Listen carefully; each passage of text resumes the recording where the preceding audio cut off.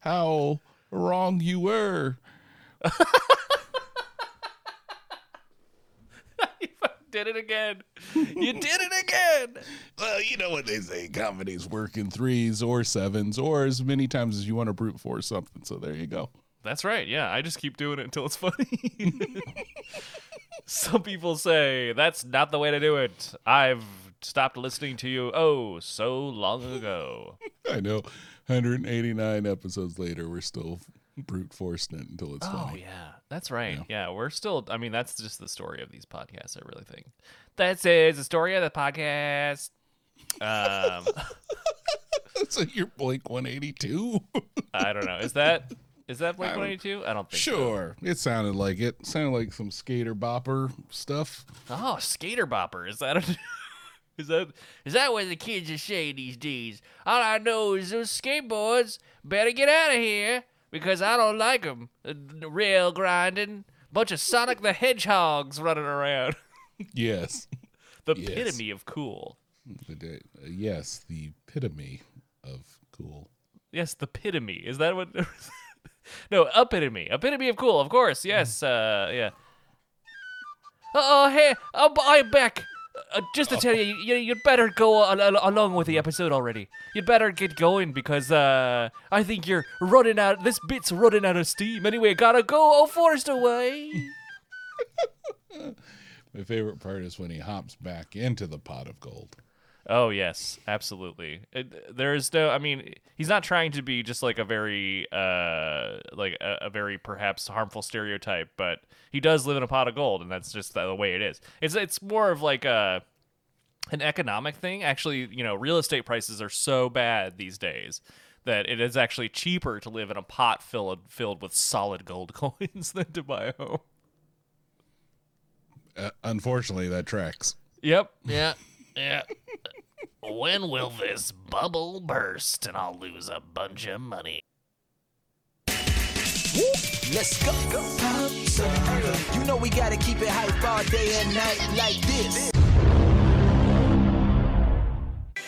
To all my people, if you're into He-Man, the Skeletor, the unofficial Revelations companion. It's more than a cartoon, I'm here to let you know. Masters of the universe, Revelations, for sure. We breaking down the episodes, this is what you need in. Before He-Man grab somebody and start eating. From Evil Lyn, Clamp Champ, Teela, and the Man of Arms. They have the power, so come and join the squad. Yeah, dear Skeletor, the unofficial Revelations companion.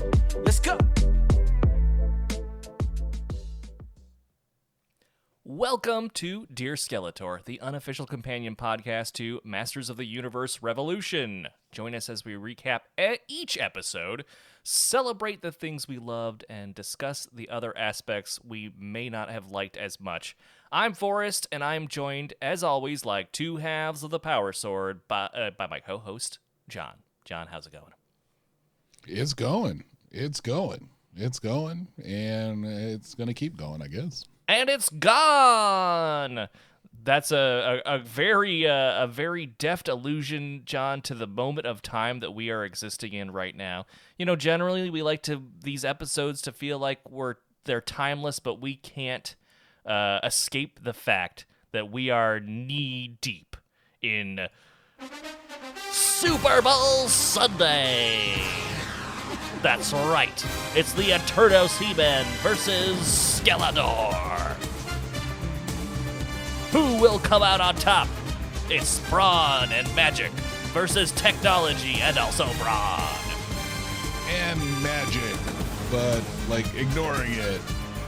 These two titans of legend face-to-face tonight in the gridiron of the Eternia. All right. Well, that shows me. I don't know much about football, and I think it's it could tell, especially with it's gone. I'm I think that's usually a baseball. That's reference, right. But that's fine though. It's fine. It's fine. I'll hold that against you. That's part of the joke, John. You put a hat on a hat. Got it. That's right. Got it. Hat on hat. Got it. Yeah. Understood. Well, John, you know what? Down. Oh, good. I'm so glad. I'm gonna say I think we should just jump right into the episode this time because this one's a heck of a doozy, and I feel like we just gotta talk about it. What do you think? Yeah, let's do it. Okay, You so are this the one, conductor. I'm following. well, let me get out my sticky thing and tippy tap on the old lectern, mabob. I'm so knowledgeable about so many things. We could tell. This is it's Masters of the Universe Revolution, episode 3. Or more things, I should say, in Heaven and Eternia. This one is written by Kevin Smith and directed by.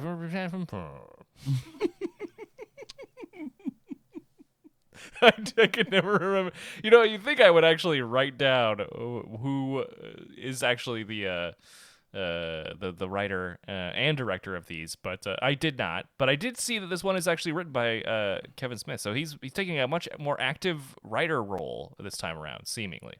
It seems that way. Also feels like that's the case when there's the level of literation that kind of happens within the script is a little more on display, I think, when Kevin Smith is writing. Mm-hmm. Yeah, definitely. I could see that. And I think this one, of all the episodes he's written so far in the season, this one, I don't want to give it away too early, but this one might be one of his best. Yeah, I'm feeling like that tracks. I still need to kind of absorb what we just watched in terms of, like really think about it. So I think it'll be helpful to talk this through with you to figure, see what you picked up on, see what I picked up on, and help it. But this was a great episode. I enjoyed it. There you go. I guess the TLDR. Great episode. Yep. Keep them coming. Yeah, it'll be hard to, I think, mask our enjoyment of this one as we get into it. But, yeah, we kick right off at the start here with the intro. Same Raspberry Rocks, but a new song. Yeah, like an invasion song almost. Like, yeah, like it was really like militaristic and focused. We had no voiceover, no nothing. Mm-hmm. And we get the title transforms from last time, which was a Mibobo texture, transforms into something I'm gonna say is like a snake belly. That's what I took away from it. More of a Ka focused title this time. Yeah, that's what I picked up from it. I have to say, I really like what they're doing here. I love how they're having this continuity that is going through all the episodes, and it is this. They're just evolving the title treatment every time. It's a really fun thing, and I also think it's fun that they're switching up the intros as well. It is almost if they knew you were going to be watching these one after the other, which is not the case in our case. Yeah, we're doing it old school. Yeah, getting harder and harder, I have to say. But we only have 2 episodes left, so I guess now is the time to savor. That's it. I'm just going to load it up, pile everything to the corner, pile those next 2 episodes there, and just wait for those appropriate bites and at the appropriate time. Yes, sometimes waiting is the best part. Anticipation makes the heart go fonder. Anyway, we open on Hordak's bridge of one of his ships. Or I should say, we actually open on a wide shot of a planet being attacked by Hordak's horde. And then we cut to an interior shot of his flagship's bridge. And I have to say, immediately I was like, oh my god, is that Stondar? Oh my god. And indeed it is. I don't know what I was called. When we just watched it, I'm not sure what I was calling him, but his name is Stondar. I think he is Stonder, a rock man. Yes. You called him a bunch of things. I think you eventually landed on something close to Stondar. Well, that is the official name, and however close I got, you'll just have to forgive me. I'm not great with names in general. But I don't know if it was Stondar, but I had one of these toys when I was growing up, and I was very happy to see one of these characters, but also immediately worried because whenever a recognizable character shows up in the clutches of the main villain before the final episode, you know that their purpose here is to really just show how badass the villain is by taking him out. Well, definitely. I mean, I think this what this must have led into kind of that speech I think we heard in one of the teasers or something, where Hordak is talking about, like, you know, all these champions keep coming thinking they're going to beat me up, and I think this is the speech that they pulled from it. But I mean, getting at the Rock people, I think I might have called them Rock Lords. That's technically GoBots, but you know, I think they're just the Rock people, and that's an interesting. I think that bit of connection is very interesting. I do believe Stondar is a Rock Lord, and so this may be just a crossover. I mean, could be. That's I always remember calling them Rock Lords, but I didn't think that was actually the case, because there was another. It was at a time where people were like, you know what kids would like to play with? Plastic rocks. Yeah, I mean, I think according to Wiki Grayskull, which is the fan-run He-Man and She-Ra wiki, they are just they're an Eternian, an Etherian race. Or Eternian? Either way. They are the Rock people is what they are technically called. And it looks like they were first introduced in the mini-comics. Yeah, I think that tracks. A mini-comic titled Rock People to the Rescue, in which Stondar and Rockon come to Eternia, specifically to aid He-Man in his battle against Skeletor. I'll take it. But I too owned Stondar. Yeah. Because it literally turned into a rock. That was so cool. And then you can keep the rock in the corner, and then all of a sudden you go, it's like, yeah. I was obsessed with plastic rocks. They had my number, and I loved this toy very much. So this was unlocking a core memory for me when this showed up. That being said, we do not have a ton of time to spend with Stondar. Because Hordak is busy monologuing, and he looks bored AF. I mean, He is just like, everywhere I go, there's these champions, and they think they're going to get me. And what they don't realize is Hordak doesn't fight. He's too important to fight. He hires people to do fighting for him. And this is proven out as we see the introduction of Grizzlor, Mantenna, and Leech. All classics. I love to see Mantenna. I loved, like, it's such a ridiculous like look for Mantenna, and he has the sort of similar powers that he did in the cartoon. Grizzlor is fantastic to see as well. They make him very hairy. If you'll remember, the toy itself was very hairy. Yeah. So that's a fun callback. And of course, Leech. Not one of the most creative names, certainly, but it is a lizard man who. I mean, what you want, Leechor? Yes, John. Oh, okay. Yeah, that sounds great. I would love that. That sounds very fitting with the universe. I'd rather it be Leechman. Yeah, so that way it could have been voiced by Cloris Leachman at some point. Oh, great! Yeah, great, John. That's topical. That's exactly what they would have done. Look, it's Leechman. You come over here. I'm Leechman. And that would have cracked me up. Yeah. Anyway, sorry. I would have liked it too. Yeah. Yeah, I mean, that really wasn't much time for Stondar, R.I.P. I didn't think you could get blood from a rock, but apparently they proved you can. Yeah, they certainly, rock juice, who knows? But they turn him into even more of a rock. You think that would have just made him stronger. Ha ha, you fools. my one weakness was all my rock juice going through my body. Now that you removed it, I'm purely rock. And yeah. I do appreciate the fact this was voiced by Cam Clark, Leonardo, who else? Max, and Lancer from Robotech, but most importantly, the voice of He-Man and Prince Adam in the 2000X MOTU. So that was a nice little Easter egg right there. Yeah, just tons of callbacks in this episode. Tons of fan service in a way that I very much enjoyed. Yeah. But next, a hologram of Mimobo appears. Yep. And fills Hordak in on the Keldor deception, and it's on its third phase already. Things are going great. And Hordak is very much enjoying this update until Tiny Skeletor, or I should say Skeletech, having adopted the moniker that He-Man jokingly gave him in the last episode. Tiny Skeletech appears and really just sort of takes the wins out of Meebobo's sales. It's very much, I think what is funny is because of the scale and because of his dialogue, it does very much feel like a kid kind of running into the room while mom and dad are talking and be like, "You should see it.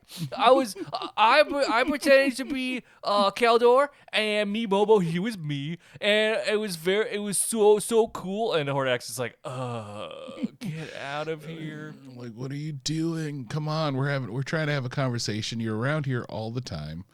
We're getting really tired of it, Skeletector. Yeah, Skeletector has a nice little barb for Prince Adam by calling him Little Lord, look at my abs, Adam, which I think is pretty freaking funny, actually. Oh, yeah, no, I approve. If anything, this has given Skeletector the opportunity to be his funniest. And, yeah, and it's just like you said during the watch along, it's like he is practicing his Type 5. And I'm here for it. Yeah, I'm gonna buy a ticket. Yeah, I'm not turning that away. But as soon as they get off the call with Daddy Hordak back in Tech Bro Mountain, Meebobo just backhands the bejesus out of Skeletor, sending him flying. And Skeletor grovels the best that he can, or Skeletector grovels the best he can, but Meebobo's not having any of it.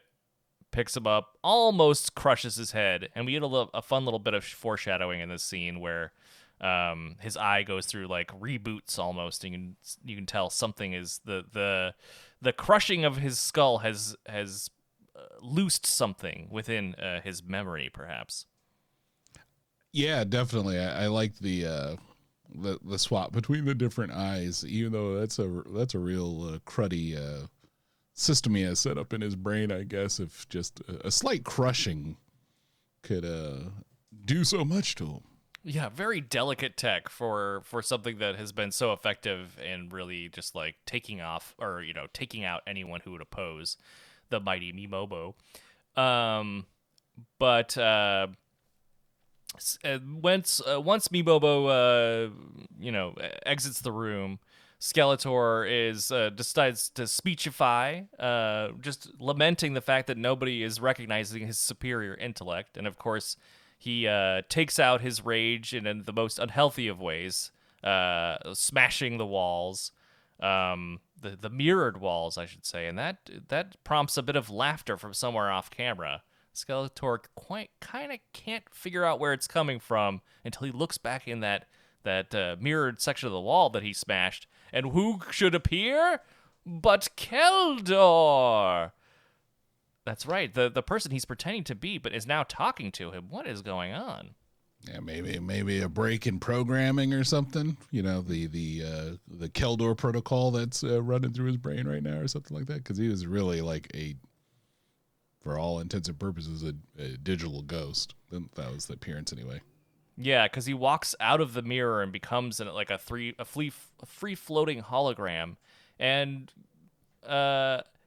this is where things in the story really hit on the gas, and they do not let up, because he just lays it out, and there's not even an attempt to sort of reveal this in a slow and surprising manner. Keldor is just like, how about this? You're me. We're both the same person. And Hordak tricked us all. Anyway, here's a flashback for you. Beep, bop, boop. Enjoy this. Yep, it's going to break your brain. That's right. He touches the middle of his skull, and we're treated to a flashback. And I said this during the when we watched it, but I'll say it again. I could have lived in this flashback for 3 episodes. Even just a single episode focusing just on this I just wanted so much more. It tells very succinctly the entire history of how Skeletor came to be. And no, he's not an interdimensional monster, no. After the real Keldor was banished to Amat-Gar or Gamat-Gar, do we ever find out if it starts with a G or an A? No, I haven't looked it up. And You know what? Let's look at it. I've got the Wiki Grayskull right here. Do it. Wiki that Grayskull. By the power of the computer, I found out that it's called. I will keep vamping until you find it because that is what I do right Okay. I think I got it. Gar. Okay, I got the Gar. I need my inhaler because I can't keep talking this way. Okay? I am. Okay, it's all like theories and no, Anwat Gar. Okay, Anwat Gar.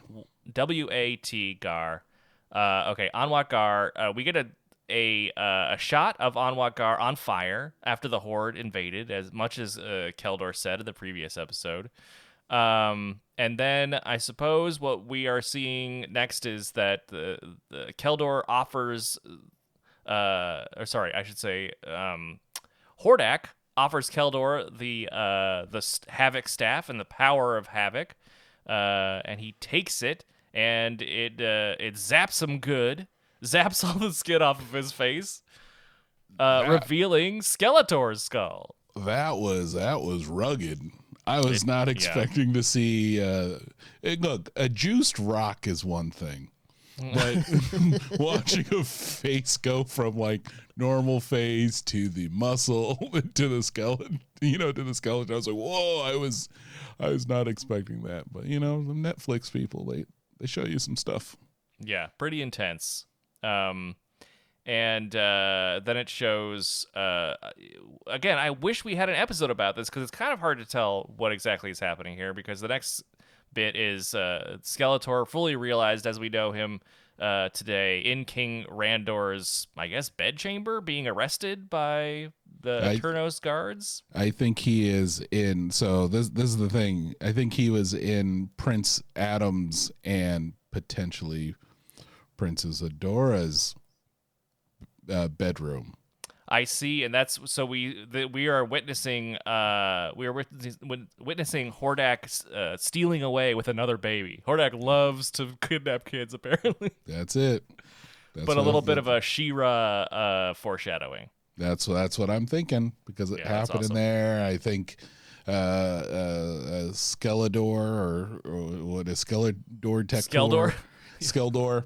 Is maybe a little shocked or maybe helped facilitate that quote unquote kidnapping. Mm-hmm. And like his what's up the quote unquote, my friend? Well, we don't know what he was there, either to stop Hordak or was he there to help Hordak. But yes, I guess in this instance, Hordak did steal something. We're assuming it's a baby because of the knocked over crib and stuff. But yeah, they're trying. Hats off to this episode. In a whole episode where subtlety is sort of thrown to the wayside, this was a fun, subtle detail because Hordak is sort of facing away from the camera. There's something he's cradling in his arms, but it doesn't really show you everything.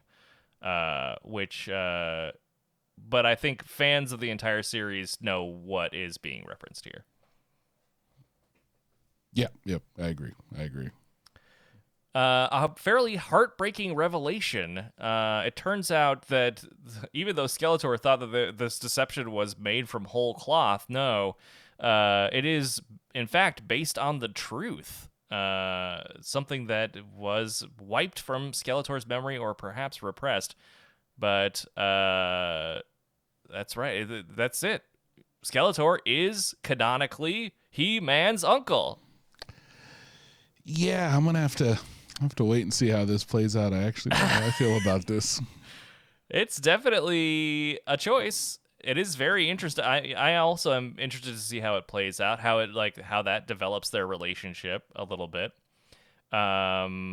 It's now more than ever, especially with the presence of a few actors from the Star Wars saga. It's more Star Wars than ever. Definitely. Yeah. Definitely. But I don't know. Like, I'm going to really have to think about it for a bit, because when we were talking about it last week, I was just going like, man, I really kind of hope it isn't that the case, but I feel like that will be the case. And yeah, we called the ball, by the way, last week. We really did. in several different ways we'll get into as we go through the episode. But yeah, really, really interesting revelation. And Keldor continues to be good at pep talks, giving Skeletor a bit of a pep talk here as the scene changes back to the dragon's lair. And we are treated to a very fun fight between the sorceress and Normal Lyn. They're having the typical superhero talk and fight. And this one does not pass the Bechdel test. Two female characters fighting and talking about how, you know what, everyone's shipping Gila. Yep. You still don't like mine, Sorcerer Man. Sorcerer. Yep. Keep working on it. Maybe that'll stick. Yeah. I just keep saying it'll happen eventually, right? Join the Pop Socket Discord. Vote for your favorite couple name for He-Man and Teela. Either Gila or Sorcerer Man. Oh, it's Sorcerer Man. Both good options. We'll see what shakes out. Did not expect, John, to get a erection joke here or an erection illusion, I should say, here in this fight. But Teela is trying to, or I should say, Normal Lyn is trying to get under Teela's skin by saying that Normal Lyn is the forbidden fruit that lifts He-Man's loincloth. Yeah. Which I don't know if I'm ready to imagine. I'm ready to sort of sit with the imagery that brings up. But here we are. It's Rule 34 in the cartoon itself. Yeah, I didn't need it. I didn't need it. Didn't need it. Didn't ask for it. But we got it. And that, if that would have been any other indication that Kevin Smith wrote it, then that line. Do you think? Yeah, right. Do you think when He-Man is, being amorous, or I should say Prince Anna is being amorous, and he wants to just zhuzh it up a little bit, people could just hear him, I have the power. Totally. They just roll their eyes. They're like, oh, God. Tie down the furniture. This place is about to get us shaken.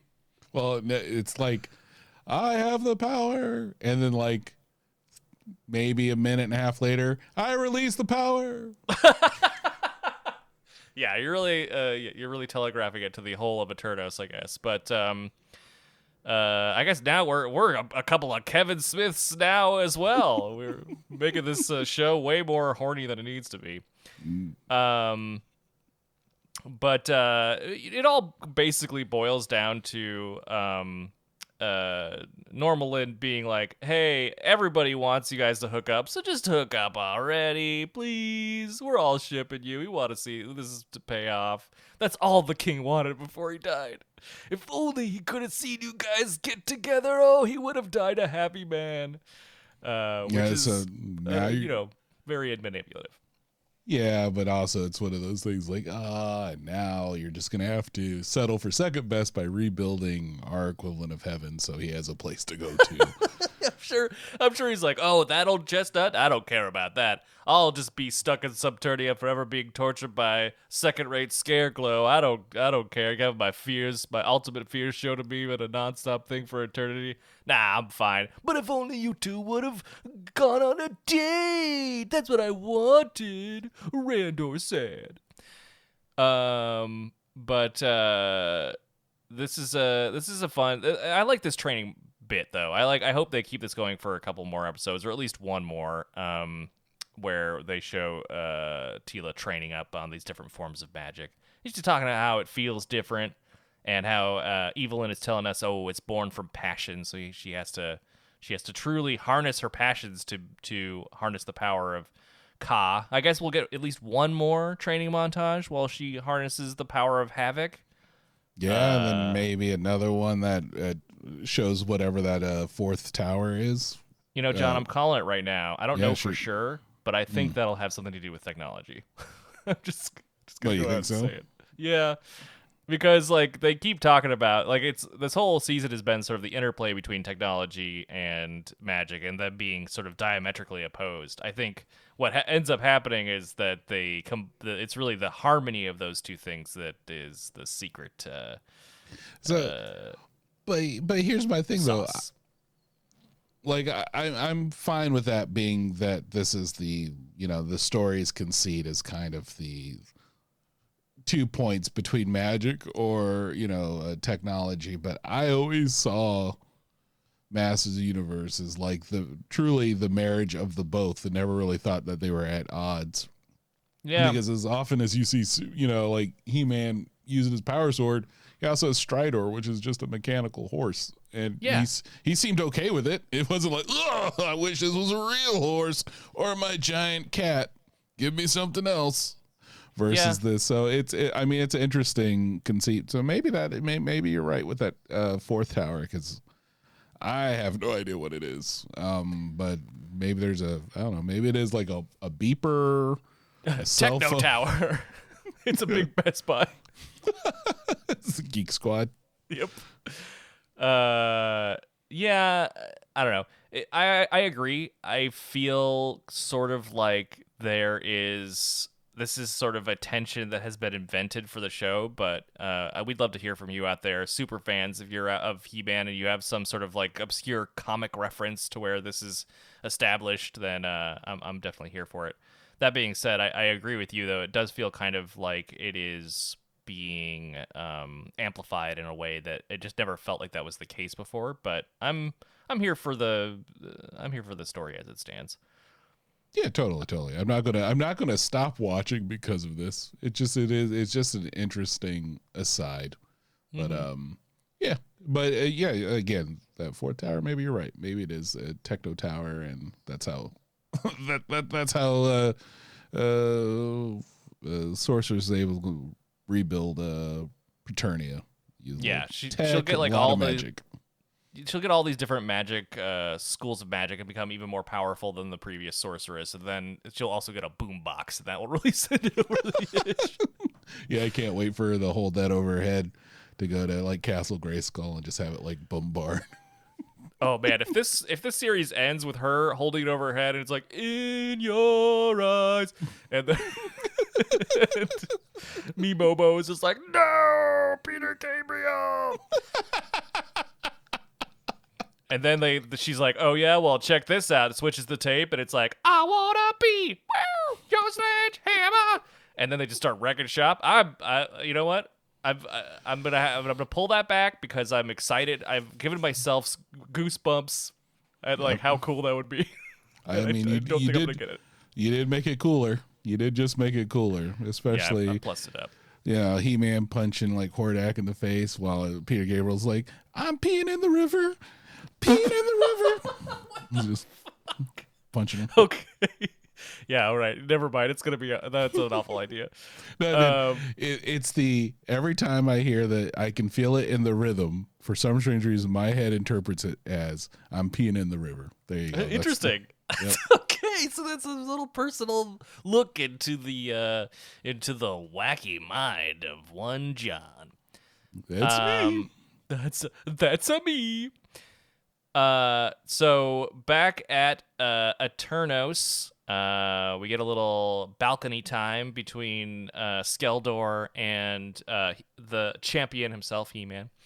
And they're just kind of chumming it up and talking about how cool the Cloud Crusher is, because it's picking up the Ava from previous episode and hauling it off to the Eternos junkyard, surely. They're just sort of talking about how the Gar would have really just chuckled at all this useless use of magic, but they would have loved technological stuff like that. And this is this moment where Skeldor notices that He-Man does not have the Sword of Power, and you can tell this is a little bit of a wrinkle in his plans. It does seem like he wanted He-Man to have the sword for whatever reason, and He-Man unknowingly does a fairly good job by being sort of obtuse about what they're planning on doing with it. Again, he doesn't really have a reason to be at this moment, I don't feel like, but it is good that he is saying like, oh, I'm sending it away to have repairs. And, come on. Yeah. Come on, though. Come on. Well, they immediately justify it in the script where Skeldor is like, oh yeah, you've broken it before, so I get it. Yeah, but like the last time he broke it, it took, like 8 episodes for it all to get kind of put back together and everything set up and stuff. This time around, he's like, no, I'm just sending it off to like Jiffy Lube.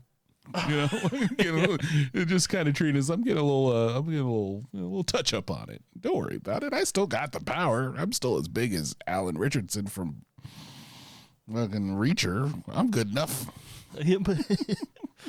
From there we cut to a dusty gully, John. And I think when we were watching this, you immediately recognized this little doorway and everything else. This could be none other than the home of Gwildor, the adventurer or the inventor and locksmith who replaced Orko for budgetary reasons in the Masters of the Universe live action film. And wow, you called it last episode. Just so happy to see this little dirty gully. I was so shocked that they added some Eternian foliage in the background, but they really stayed true to the sort of dirt pit that we found him in the live action movie. Yeah, you have no idea. As oftenly wrong as I am to be right about something feels pretty nice on this instance, and just to have Gwildor realized in canon, or at least in the cartoon, is just a delight to no end. The only thing I was upset at, he just wasn't eating any ribs. Yeah, no ribs, and we did not see the cosmic key or hear the cosmic key. We hear it name dropped, which is nice. But basically, Duncan is like, yeah, I'm the same Duncan from the movie. The movie happened. Here, like, the movie is canon now, because as far as I know, that this is a direct follow up to the cartoon. So bringing the movie into canon, I think is really cool. I really liked it, and it finally pays off. Skeletor at the end of the movie being like, "I'll be back," because he was this whole time. We didn't know. It was a different kind of back. We didn't realize, but it would be not another movie. But he was right. Yeah, especially when we got to see the more flesh getting ripped off the face, just to make sure he turned into Skeletor. So that probably also happened. So he went back. He went back just to get a little more like, touch of that nose to look a little less like a nose and more like, skeleton's nose, I guess. Yeah. That part we were gonna sweep under the rug a little bit, but that was fun, and they definitely hit on the similarities between Orko and Gwildor, and they make several allusions to the fact that they're basically the same character throughout this episode. But we're back in Eternos now, and He-Man and Battle-Cat are itching for an old school adventure. And guess who else wants to tag along? Andra! Here's the Man-at-Arms. Really eager to go out on an old school fantastical adventure, but Adam's not having any of it. I think, I get why Man-at-Arms is disappointed that she's not able to go out on this adventure, but at the same time, they were just attacked by Skeletech. They need someone to be left behind to guard Eternos. Exactly, and where was Rio Blaster in all this? Yeah, wait a minute. Where's Buzz-Off, Rio Blast, and Snout Sprout? I'll never get this right. No Stratos, none of them. So yeah, sorry, Audra, you're just gonna be the one that was gonna have to watch the Capitol for a little bit. Just gonna have to do it. Yeah. And she is dejected, but gives He-Man a very cool little extra plate that magically attached to his chest piece, and it's telling the audience, for those who know, that the battle armor is about to come into play. Yeah, it was a nice addition to, even though it was just like activated. It's like, why didn't you just turn on now? Why you got to activate it? What's going on? Well, because they got a whole like Sailor Moon style magical girl sequence that He-Man has to go through. Fair. All right. You're right now. But where Andra is dejected, Keldor sees an opportunity, or I should say, Skeldor. Because as soon as He-Man jumps away and smashes all those rooftops on his quest, no sooner does Skeldor walk up to the Man-at-Arms and say, "Hey, feeling dejected? Well, I've got just the thing for you. You're quite important to me, of course. I don't know how that He-Man feels, but I've got a great idea. Say, yesterday, or I guess earlier today, whatever it was, when all of our populace was being turned into terrifying techno zombies that were very strong, what if we give them a good virus and turn them into terrifying techno zombies that are very strong, but for me, instead of Skeletor, which is not me, FYI, have you heard anything? I'm not Skeletor. Anyway, what do you think? We just do the exact same thing that we were trying to prevent, that Adam is going on a quest to cure everybody else. We do the exact same thing, but for us, instead of Skeletor, which is, again, not me. What do you say? Yeah, we will give power to the people. Yeah, exactly. And one people in particular named Keldor. I mean, you got to give Keldor credit. Definitely the master, or Skeldor credit, definitely the master manipulator here. Truly, because everyone buys into this hook, line, and sinker. I mean, he was literally able to become like king within the span of like one outing. Yeah. Yeah, and he's been king for like an hour and a half, and he's like, all right, why don't we infect everyone with these technobots? What is that, nanobots? Is that cool? Cool. I got a great idea. Everyone's good with this, right? Yeah, we're good. You good with this? I'm good with it. So let's do this. Yeah. Yeah, you would think that this would cause a little bit of pause, but He-Man's ignoring everybody else, just trying to figure out what to do with this. You can see why Audra is kind of falling in for this this ruse. Yeah, she immediately fell for his manipulations and is eager to help this plan. And they're not even going to wait to see if He-Man's plan will work. They're just like, yeah, all right, he's doing some dumb crap. Let's let him, he'll be mad if he doesn't get to do this thing that he wants to do. But let's just do the real plan while he's off doing it. I'm sure he'll be fine when he gets back. And it's like, hey, everything's solved? Cool, thanks for telling me. But we're gonna go away from Eternos and back to Gwildor's house, where Orko and Gwildor are trading barbs. Gwildor is basically like, I'm not gonna help you out, while clearly getting ready to help them out.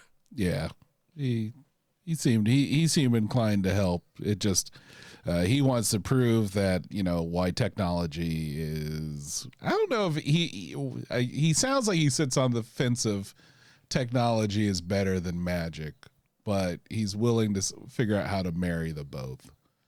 Yeah, he's saying that what they're asking for kind of clangs, but he's drawing the clear distinction between technology and magic and saying, hey, I know that any advanced technology is indistinguishable from magic, but it is not the same thing. But Duncan seems fairly convinced that he is the only one that can basically give the sword a tune-up in order to make its nanobot curing powers all that more effective. And there's a tension here between Gwildor and Orko.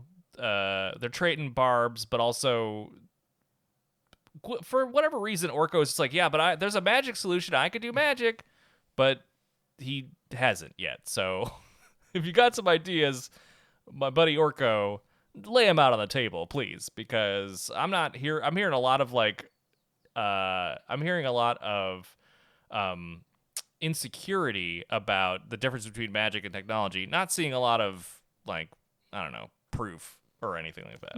Like a little bit of action, you mean? Like Yeah. like, see, look what I did. I just juiced this sword up a little bit. I put Yeah, a or I've got tassel an on there or something. Yeah. Exactly, a magical tassel, or I've got like a tome that'll do the thing, or I've got a spell, or I know some wizard who can do it. He's just basically, again, there's this weird sort of Orko is clearly in the camp of anti-technology, or technology is just for kids and magic is the real shit, but not offering a lot of solutions. I think there's a lot of insecurity going around with these two traders. There's a lot of height jokes. Orko claims to be just as tall as Gwildor, which, seeing them right next to each other, big doubt. I mean, if he's counting the hat, I guess. I mean, barely. I think even with the hat, he's barely towards the top. Yeah. This is I mean, I guess these two would be at odds. I guess that the personalities would clash here versus just like, well, we need to work together to help ribs, Yes. versus, Orko's incessant on magic or something. But I can kind of understand where Orko's coming from, because this is the first time, Orko's been like, for lack of a better term, competent Orko, the magician, versus messing everything up all the time. But he does do his rainbow hands thing, Which I did like. Yeah. that was a great callback. I definitely liked it. This episode is just filled with callbacks, and that was really fun.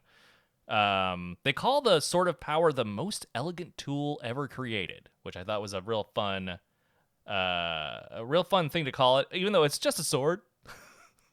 Are they talking about swords in general, or that one in particular? I think maybe that one in particular. I mean, All it is a cool looking design. True, yeah. For It has sure, so. it has those weird sort of like filigrees on the side that don't feel like they actually add much, because they're not a cross guard, and it seems like it takes away part of the blade. But I guess when He-Man's swinging it, who cares? He's gonna cut through anything, regardless if it's a dull part of the blade or a sharp part. And also, I mean, there was that time where he opened a can with it, because it is and he built the house too. Yeah, Because it is a very elegant tool. it's an elegant tool. It's such an elegant tool. It's the Swiss Army knife of Eternia. But now we're back at Tech Bro Mountain, where He-Man goes through his magical girl transformation and activates his battle armor. And thank goodness, John, we finally get to see it. We're 3 episodes in, and He-Man finally yeets something.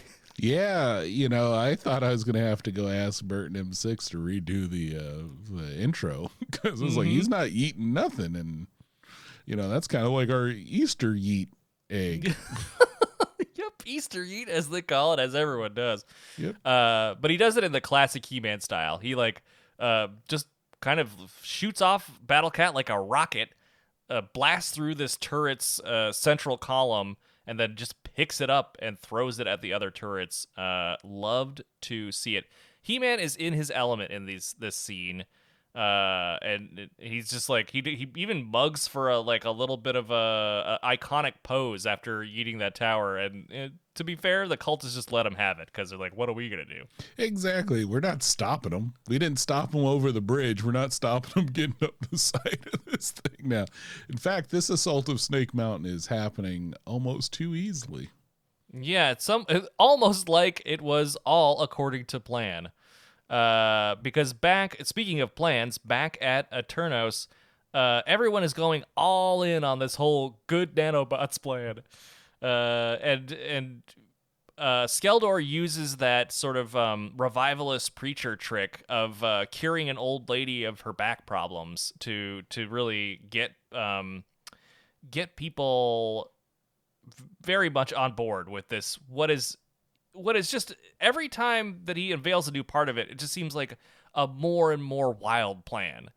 Because not only does it involve getting a brand new sweet iWatch, but you also, I guess, have to be given the techno sacrament. Yeah, techno wafer. That's Makes right. a lot of Body sense, yeah. body of me, Mobo. Yep. He calls it a magnet, but you have to put it on your tongue. I don't know.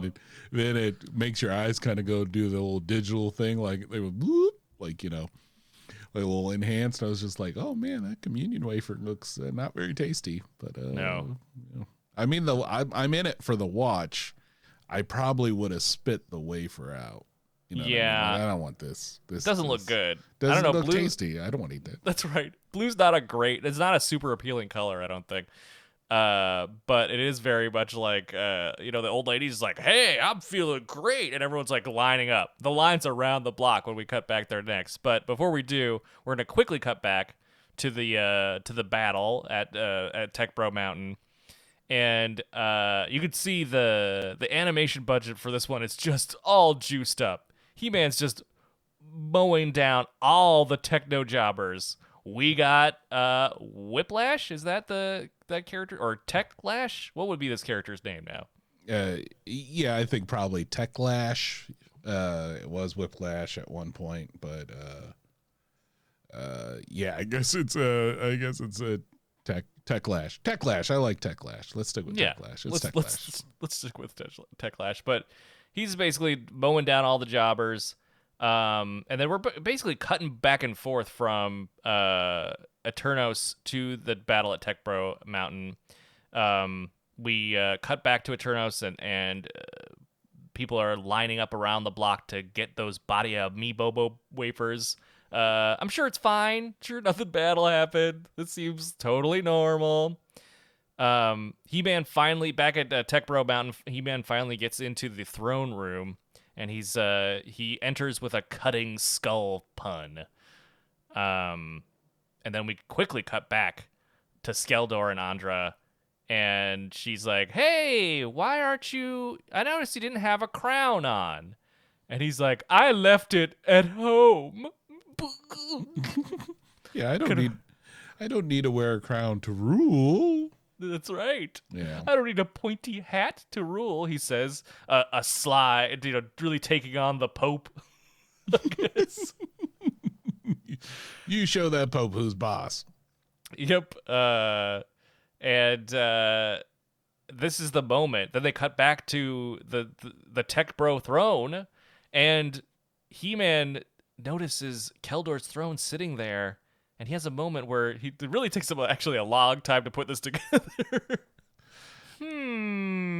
Wait a second. That looks a lot like the crown that I just put on. What?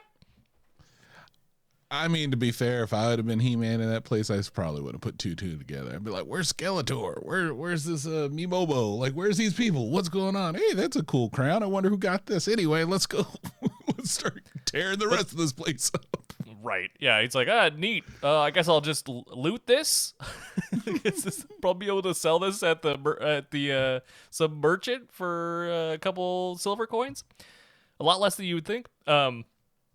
But the real reason for this whole scene, I don't care about any of that stuff, truly, because the real reason for this scene is that he's wearing the battle armor, and it's got a big old indentation right through the H, just like the toy had. And it does that. It spins around. Yeah, that was so cool to fix it. It's like, I think what you said during our watch through is exactly what I was thinking, where it's like, oh, okay, all right, sure, why not? Yeah, why not? It makes no sense. Like it's one of those it's like one of those rolls of like parchment paper that they have in the doctor's office where you just tear it down and keep rolling out. God forbid the H gets messed up. How will they know who he is? Who is this blonde Adonis who is the size of 5 men put together? What's on his chest? I can't tell. There's a big scratch through it. I guess we'll never know. Yeah, I mean, I know He-Man wears something similar, but this isn't He-Man, obviously. That's right. Obviously, must be another blonde monster of a man. But really, that's just great. It rotates just like the toy, and I'm 7 again, and playing with my He-Man with the battle armor that I never had actually, but I did see it in comics, and it looked very cool in commercials and comics. Yeah, I agree. It was and not that I knew I needed it, but I was happy I got to see it. Absolutely. Yeah. And then now that the jig is up and the horror is dawning on our heroes, we cut to Grayskull. Of course, Grayskull. We haven't thought about it, but nobody's there. Everyone left to do different types of quests, and nobody. All sort of spurned on by Keldor, of course, or Skeldor, and no one is guarding. There's like really the amount of security that at Grayskull is kind of an afterthought because Mo Bird shows up and just like does one blast of her like geometric powers voice thing, and those very impressive looking magical seals that are protecting Grayskull are a thing of the past. Yeah, really, really weird that technology could just break through it like that. Like, yeah, maybe they're right. Maybe magic does suck and technology is the way of the future. yeah, I mean, in this instance, yeah, I think they are right. There's no other way to explain it. Like, it was just one little songbird love tap broke that whole shield. Yeah, and the door gets melted through, and we see Mobo start to stride through Grayskull, and she begins her Borgification. Circuit board.jpg starts to be plastered all over the walls. Yeah, I didn't realize she was that powerful. Truly, like it is like instant. It's like an instant redeco. You know what I mean? Like this is an episode of House Flippers that is only 2 minutes long because her just the nanobots come out of her hand and know exactly what to do to make the aesthetic that she loves, I guess, but also Hordak is into. I don't know. She's working for Hordak. It seems like she would have made it. I guess it's like a combination of Mobo and Hordak at the end of the day because it has like some big old bat wings and stuff. But like it's a real sort of like, think about if you've ever seen a shifter on a rat rod that is a skull and it has like gems in its eyes. Yeah. It's very much that aesthetic all over the place. Yeah, it's got a real rat fink style look to it. Yeah. I didn't know I'd be so weirded out by seeing eyeballs in Castle Grayskull until I saw eyeballs in Castle Grayskull. Yeah, sometimes you don't like. You're like, why do they do this? And then you see it done. You see it done the other way, and you're like, oh, that's why, because it looks just wild. Any other way. You were to say something? No. That was it. I just weirded out by. Let's just put it like this: Mobo is very powerful, but her aesthetic design choices are questionable. Like the Snake Mountain refresh was kind of mid, and this one is. I mean, it's striking, but not in the ways that I think Mobo intended. Yeah, I think how I would describe it is garish, quite garish. And so we then cut around to different places on Eternia, and we see the sky begin to turn magenta. Mm-hmm. And it's clear that the Horde has arrived. And back in Eternos, big surprise, Keldor, completely unmasked now, just is flying around on its goblin glider. And the populace, of course, is mind controlled because he did the thing that Skeletor was gonna do, but now Skeldor has done. And Andra realizes something bad's going on, but far too late. And she's like, "No, don't follow him!" And to just a random person, and he just turns around and crushes her wrist. Like a real super. jerk. Like, yeah, man, those things are expensive. Yeah, that's all. Did you see the gauntlet? That's not. You just can't get that at a Target. Come on. Yeah, you're just not picking that up. That takes some time. Which automatically told me, it's like, oh, we must be getting a new gauntlet for Andra, or new look for. It's going to be showing up in episode 4 or 5. Yeah, definitely. That's cool. I look forward to Andra having a little more to do in the episodes to come. But not this time. She's just one of the many people gobsmacked by these revelations. No one is more gobsmacked though than He-Man and Battle Cat, who lose the power and are transformed back into Cringer and Adam. There's a very funny bit of expository dialogue where Cringer is like, "The power," and Adam's like, "Is fine." It's okay. It's just blocked. We're just blocked right now. Exactly. Yeah. Mibobo has put up a hell of a firewall, and it is really blocking all the magic. And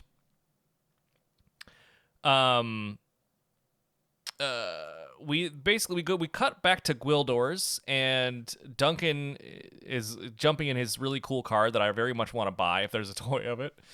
And he is telling Orko and Gwildor, hey, they have to find out some way to work together because the fate of Eternia depends on it, but I'm not going to stick around to make sure that happens. No, I got to go. So you figure it out. I'll go. I don't know. What is he going to put on his old man in arms armor and join the fight? Yeah, I think he's ready to go start shooting some people. I think that's really what he's happy. He's itching for a fight. Now that he's retired man in arms, he can go just start bar fights wherever he pleases. I think that's what he's looking forward to. He's like, well, it's the end of the world. I'm going to go get drunk and get into a fight. Bye. I mean, that's the only reason why I could be like, okay, Gwildor, Orko, get it together. You got it. Exactly what episode left to figure out everything you need to figure out before this shit kind of goes down until we get to our, I'm hoping our mid-season break or whatever is going to happen next. But I don't think so, man. The way that they are speeding through this story, I think that we get to episode 5, which is 2 episodes away, thank goodness. And that's it. Like, that'll be it. Oh, you think that's going to be the case? I don't know. I feel like this is like giving us another Empire Strike Backs vibe. It's kind of like the. I mean, I have a bold prediction, but we'll see. We'll see what happens. All right, we'll save it for moments later because this episode's almost over. Hard to believe. Really, like this episode really. It's as long as every other episode, but things so much happens in every scene, or I guess the plot has moved forward so quickly that it really is paced at quite a clip. I actually enjoy that quite a bit. But now that Grayskull is now an NFT, Hordak arrives, and he's wearing a sweet upgraded outfit, looking fantastic. And assumes his place on the throne. It's one big jab in at Skeletor, because he's like, "You have done well," and Skeletor's like, "Oh, I live to serve, haha." And he's like, I'm talking to Mibobo, you jerk, get out of here." Yeah, I'm talking to you. You're useless. Mibobo is the one who did this, so yeah, Mibobo is my favorite right now. And what's interesting is I think all of this to me is setting up a Skeletor for a hero turn, which is going to be really weird, but we'll see if that actually comes to fruition.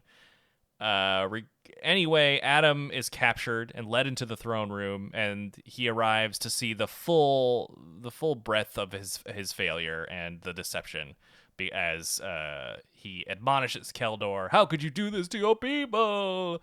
And then, of course, Skeletor turns into Skeletor, or Skeletech, I should say, and cut to a shocked Adam, and then a very cool composition of Skeletor laughing as the camera pulls out, and that is the end of the episode. I mean, like you said, it was a wild ride. A lot happened in like 22 minutes, 23 minutes, something like that. It was a lot to kind of pick up on. Yeah, it felt like 5. It was the way that it was paced was so brisk that it really jammed through all the plot points, and I thought that was either way, we said it at the top, really loved this episode. Part of it's the fan service, sure. But I just really loved how tidy and well paced this episode was. The writing was really fun. The jokes landed for me this time in a way that they didn't necessarily land at every point in the previous 2 episodes. And I love that Gwildor is part of it. I love that they're bringing the MOTU movie into official canon. And I was just really, R.I.P. Stondar. But I was glad to see him. Yeah, again, the fan service this time around is, I think, at the appropriate levels of just kind of bringing in all those things that people love, and the tempo on this time versus Revelation is just, no, we're just getting to it. We're not no preambles, no holding anything back for longer than like half an episode before we just start dropping hints. I'm really appreciating the shifts they made with Revolution this time around. Yeah, big same. Yeah, so this episode gets a big thumbs up from me, but John, why don't you tell us what will be in store for next time? Next time it's going to be episode 4, The Dogs of War. Adam struggles with regret. Man-at-Arms, Tila and allies defend Eternia. A violent confrontation erupts. So, what's your big prediction, John? I have a feeling like, I think if this follows mid-season Empire Strikes Back, it's going to get real bad until it gets better. I think at least episode 5, we're getting introduced to She-Ra as the person to fight He-Man, as kind of Hordak's champion. Whoa, that is super interesting. I very much hope you're right. I would be very much up for that plot twist. Yeah, because I mean, look, it's going to be evident that He-Man is going to get, like, you know, his sword's going to get juiced up somehow, so it'll be Tech Bro He-Man. Maybe he'll finally get his Patagonia vest with the Iron Cross on the front. I don't know. That's great. Yeah, but I mean, I feel like, you know, this will be one more of just trying to figure out who the hell Hordak is and kind of that fallout. And, you know, obviously Adam struggling with regret is because he sort of messed up, but I mean, Imobo and, you know, Skeletector's plan was pretty good, pretty masterful. Yeah, I mean, as we pointed out before, he went from just finding out his uncle was alive to trusting him completely with the kingdom, the literal keys to the kingdom. Something tells me he just loves being He-Man so much that when even the prospect of somebody coming along and solving his situation was floated, he was just like, great, I'll take it. I mean, I don't blame him. You'd ask me to be responsible, or I could be He-Man. I'm being He-Man. Yep, Matt. Yeah, very good point. That's it. So anyway, that's my hot take. That's what I think is going to happen. There you go. Yeah, well, we'll have to wait till next week to find out. Yeah, but before we say goodbye for this week, we'd like to thank Burton M6 for our theme song. If you're interested in having him make a piece of music for you, check the show notes for a link to his Fiverr page. Until next time, be kind to each other, because when it comes to making the world a better place for everyone, you have the power.